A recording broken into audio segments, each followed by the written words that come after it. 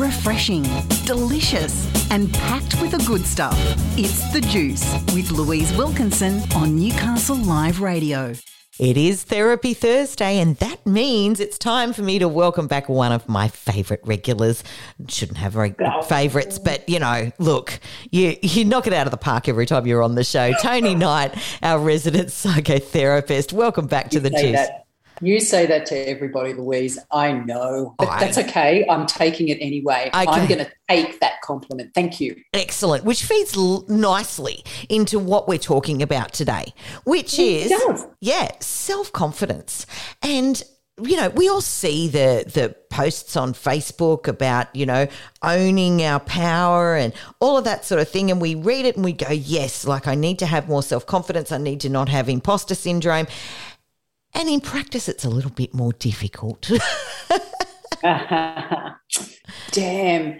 You know, if only Facebook memes somehow changed you, you know? Yes. If only, you know, that was all you needed. Yes. But no, yeah, you're right. You're right. No, there is more to it. And so self-confidence, it is, let's define it. Great. It is, I guess it's your ability to trust yourself in some aspect of your life. So it's not, some people talk about self-confidence as like a more global thing. I guess that's probably more like self-esteem. And they differ because self-esteem is more about how you value your worth as a human being. And I think that's going to be a really good topic for us to do some other time too. Self-confidence can feel quite global, but it's probably better to think of self-confidence as being related to particular things. So as an example, you know, I am confident, self-confident, you know, in talking about certain topics. And then there'll be some topics that I would have no confidence about whatsoever. So, you know, in that domain, my self-confidence is quite low, which is quite a lot of things, just about everything except for this area and maybe a couple of others.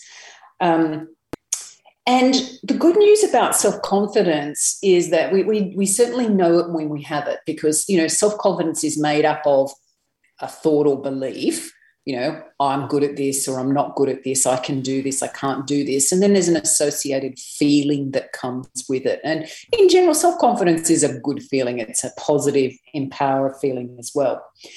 And the good news there is that, you know, we're not born being self-confident at everything necessarily. You know, if we're not good at it, it's appropriate to not be confident about doing something. And alternatively, when we get good at something, our confidence, our self-confidence in that area of life grows. And so self-confidence is definitely something that can be built. And I guess to succeed in certain areas of life, you need to build your self-confidence in that area. And, you know, it's a little harder to do than it actually sounds because you can find yourself kind of trapped in this vicious cycle. You know, if I want to become a great writer, which I do, real world example, I need to start somewhere. And if I don't have much confidence in my ability as a writer, that becomes an instant barrier to me getting started. So, you know, how do I start to develop the confidence of a good writer, as a good writer, if I don't have the confidence to get started? Yes. And that's what trips a lot of people up, you know. And look, there are lots of answers and we'll get into those soon. But, yeah, it's easier said than done. It is. And I think, you know, I've had some discussions recently about zones of genius. And I don't think that we necessarily – I think we beat ourselves up on the things that we're not good at. And I think that we diminish the things that we are good at. So, for example, in a dynamic that I'm in at the moment, you know, he is extremely good at changing light bulbs and building things and measures of space and all of those things that I would have no idea about, but I am better at the written word. So he beats himself up because he's not good at the written word, and I beat myself up because I can't do all of those handy things that he can do falling off a log. So talking about the zones of genius and acknowledging your zone of genius, that you do it well, is a really positive thing, and I don't think we do it enough. Yeah. You mentioned the Zone of Genius. That comes from a really fantastic book that I would recommend people read by Gay Hendricks. I think it's called The Big Leap or something similar to that. Really excellent book. And isn't it interesting how easy it is for us to beat ourselves up about something we're not good at or something we have low confidence in, almost as if we should, for some reason, be really good at everything. Yes. I don't know what's responsible for that, whether it's, social media. We blame everything on social media. But, we compare ourselves to lots of people that are good at things. And, that's certainly one of the barriers, if you like, to having self-confidence is that social comparison. We read about or see people who are very good at something that we want to be good at, and we compare ourselves to them and go, well, I don't have any confidence in my ability, and what's the point in doing something about it? Look at how good they are. We sort of adopt this, it's called a fixed mindset, this idea that because I'm not good at something, that's because innately there's something in me that won't allow myself to be good at it. It's like, we kind of automatically take this, position of, well, I'm either good at it or I'm not good at it. And if I'm not good at it, then there's just no point in doing it because I can't become good at it. I can't develop confidence in it, which, when you put it that way, really? Yeah. Look, it's so funny you're saying this. I'm having a giggle. Anger is not my first emotion. It's not what I go to. But there is this particular thing on Facebook. It's this woman and she goes, I'm making lunch for my kids. And she does these videos about these amazing lunches with a love note that she does every day and, cuts the cucumbers into stars and all of that sort of thing. And I am irrationally annoyed by watching that video because I just go, oh, for God's sake, I can't do that. Who has the time? Yeah. And I get, and it's exactly right what you're saying. So I don't even try. I just go, no, I'm not, and it's interesting what you're saying, that if I approach that, like took the self-judgment out of it and saw it for what it was and went, oh, well, good on her. She's acing it at school lunches. Look, maybe I'll try and cut the carrot sticks a little bit differently tomorrow, and maybe I'll be good at it over time. If you want to, and that's the thing, you've chosen your zone of genius, Louise, and it may not be cutting carrot sticks. And I dare say that's probably okay. Yeah. Yeah. We can't be a genius at everything. That's the point. But we can be, pretty well genius level at the things that really matter to us. Yes. If we take the steps to do it. And that's where our self-confidence increases. So, turns out we don't need an awful lot of self-confidence to get started in an area, and I'll talk about that in a moment. Yep. But we build our self-confidence as a result of doing that thing. And so it's something that I've said on this program before, and that is that the feeling follows the action. If we wait to feel self-confident before we start doing something that matters, we'll be waiting a really long time. Can't do that. Yeah. So we need to find a way to start something to become good at and get confident at it, knowing that we will feel confident once we've been doing it, for a while. I love that. And not rely on that feeling. Yeah. One of my favourite sayings is growth doesn't sit in comfort. You're exactly right. True. Yeah. Toni, we're going to take a short break, and when we come back, we'll talk about some strategies for getting started, improving our self-confidence. And I look forward to diving into that with you after this short break. Well, it's time to welcome back Toni Knight. We've had a little cuppa. We've had some a bit of a bicky. Now we're back with you. So before the break, we were talking about self-confidence and how it's important to recognise what we do well and give ourselves credit for that. And now we're going to talk about where we find it lacking, what we might be able to do about it. Welcome back, Toni.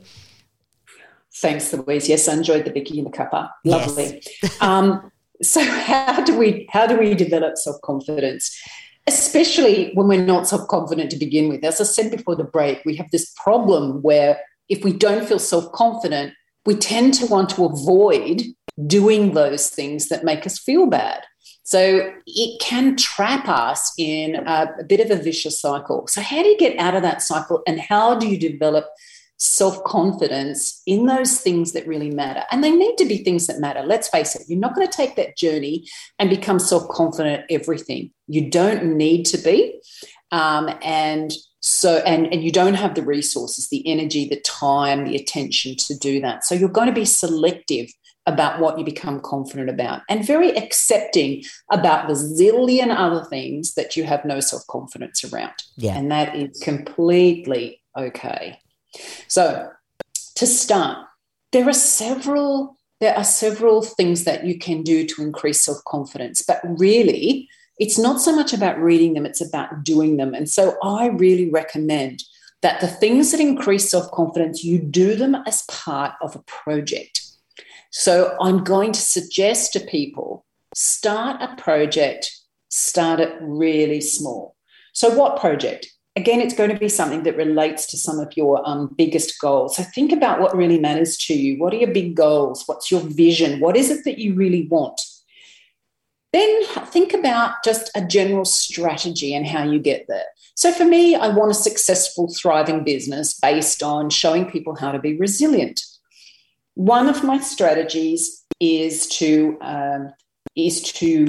really popularize the trauma and distress tolerance therapy that I do called TRTP. Yes. How do I do more of that? So my strategy is to write about it, to show people why it's important. So you can see how I've gone from a vision and a goal down to a strategy. But that's too broad as well. I'm not confident about my ability to write about TRTP, which is one of my big strategies. So I've got to start somewhere. So I'm going to start small with my writing. And I would suggest that everyone do the same thing. Start really, really small. Because if you start small, you don't need to have a lot of self-confidence. So I don't have to write a massive essay and try and get it published in popular magazines, or I don't even have to show anybody. I can just write a small amount, keep it to myself, and if I want to really accelerate, I can show it to some key people to get some feedback. But you start as small as you need to based on the confidence you have. The point is you have to start.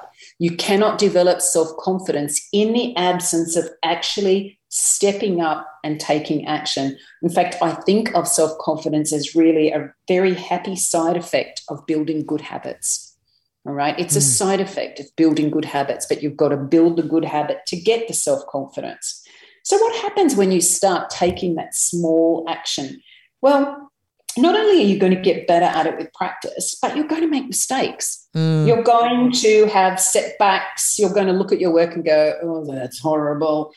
So what happens then? Well, then you have to bring more resources to it. So it might be that you get some support, or you get, a coach.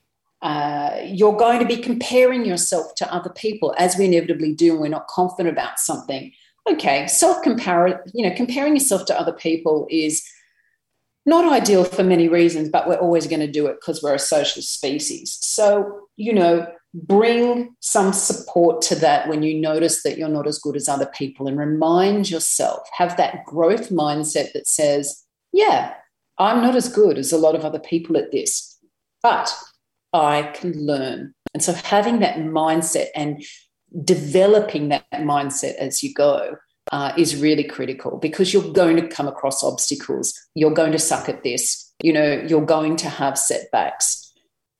It's about constantly reminding yourself that, yeah, of course I'm going to be bad, but I'm going to get better if I keep practicing, and having that support around you that enables you to do that, starting small and building.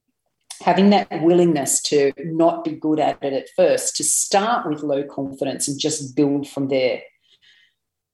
It also involves self-care, believe it or not. So there is a strong relationship between self-confidence and sleep, for example. Yes. Just the basics, right? Yeah. Yeah. Just looking after yourself means that, small adjustments to feeling better and doing better means that you can do more, you can be more resilient and stay the course. And so as you keep doing these things, as you keep focusing in on just taking small repeated actions, so building habits, getting through the setbacks, hopefully not comparing yourself too much to others, but recognizing that, it's okay to not be good at first. The idea is to just keep doing it again and again, and you start to get better at it. And with the right mindset and recognizing, of course, that, you're not starting from ground zero necessarily. Ideally, you're building on some skills and other areas where you might have some confidence. So I might not be a great published writer, but I have some skill in writing some sentences and, I have some skills in, being able to kind of edit and check my grammar and things like that. So I'm bringing my skills in, I'm borrowing, if you like, confidence from some other areas of my life, and I'm building from a pretty low base with the right resources around me, which should be very reminiscent of, the discussion we had about building habits, because This is very much in that vein. But it's really paying attention to the fact that that feeling of confidence is going to follow the actions you take and not come before the actions that you take. And it's not realistic to expect that you're going to feel confident about something. So, as you rightly said, Louise, I can't phrase it as nicely as you did, but, it's about going to your zone of discomfort. I call it like the challenge zone. Yes. It's where, you feel safe, but you don't feel comfortable, There's a little bit of challenge there, and that's a good place to be. That's a good place to be. You don't expect to feel confident. This is about, this is having the energy and the focus to go, I need to just keep working on this, and I can work on this at my own pace. Yeah, that's fantastic advice, Toni. I mean, I think we all need to take on board exactly what you're saying, and it all makes so much sense. And I love that, you've used the example of something that you're not confident in, but you're chipping away at that each and every day. Exactly. Yeah, and building that confidence. And, I do believe that, when we actually put energy into that it does come back to us in ways that we don't expect to help us achieve that goal, whether that's the person who is a genius in that just appears, or whether that's, a resource that you stumble across. I think when you direct energy to something that the universe, for want of a woo-woo term, kind of gives you the tools that you need to build that self-confidence. It's just about getting started. Oh, it does. It does. Look, I'm not necessarily a woo-woo person either, but if you think about it, if you're connected with something that makes a big difference to your life and you're prepared to start at a place where you're just no good at it, and you keep building and you bring in resources, what it kind of does, I think, is that it puts this kind of invisible radar up above your head. If you can imagine a little radar sticking out the top of your head, and you're looking out for opportunities, you're looking out for resources without being aware of it. It happens subconsciously. And so, you attract these things to you primarily just because it's on your radar and because you're interested in it. Yeah. And so not only are you practicing and getting better at it, but you're drawing to yourself because you're noticing all the things around that can help you, that can move you forward. Yeah, fantastic.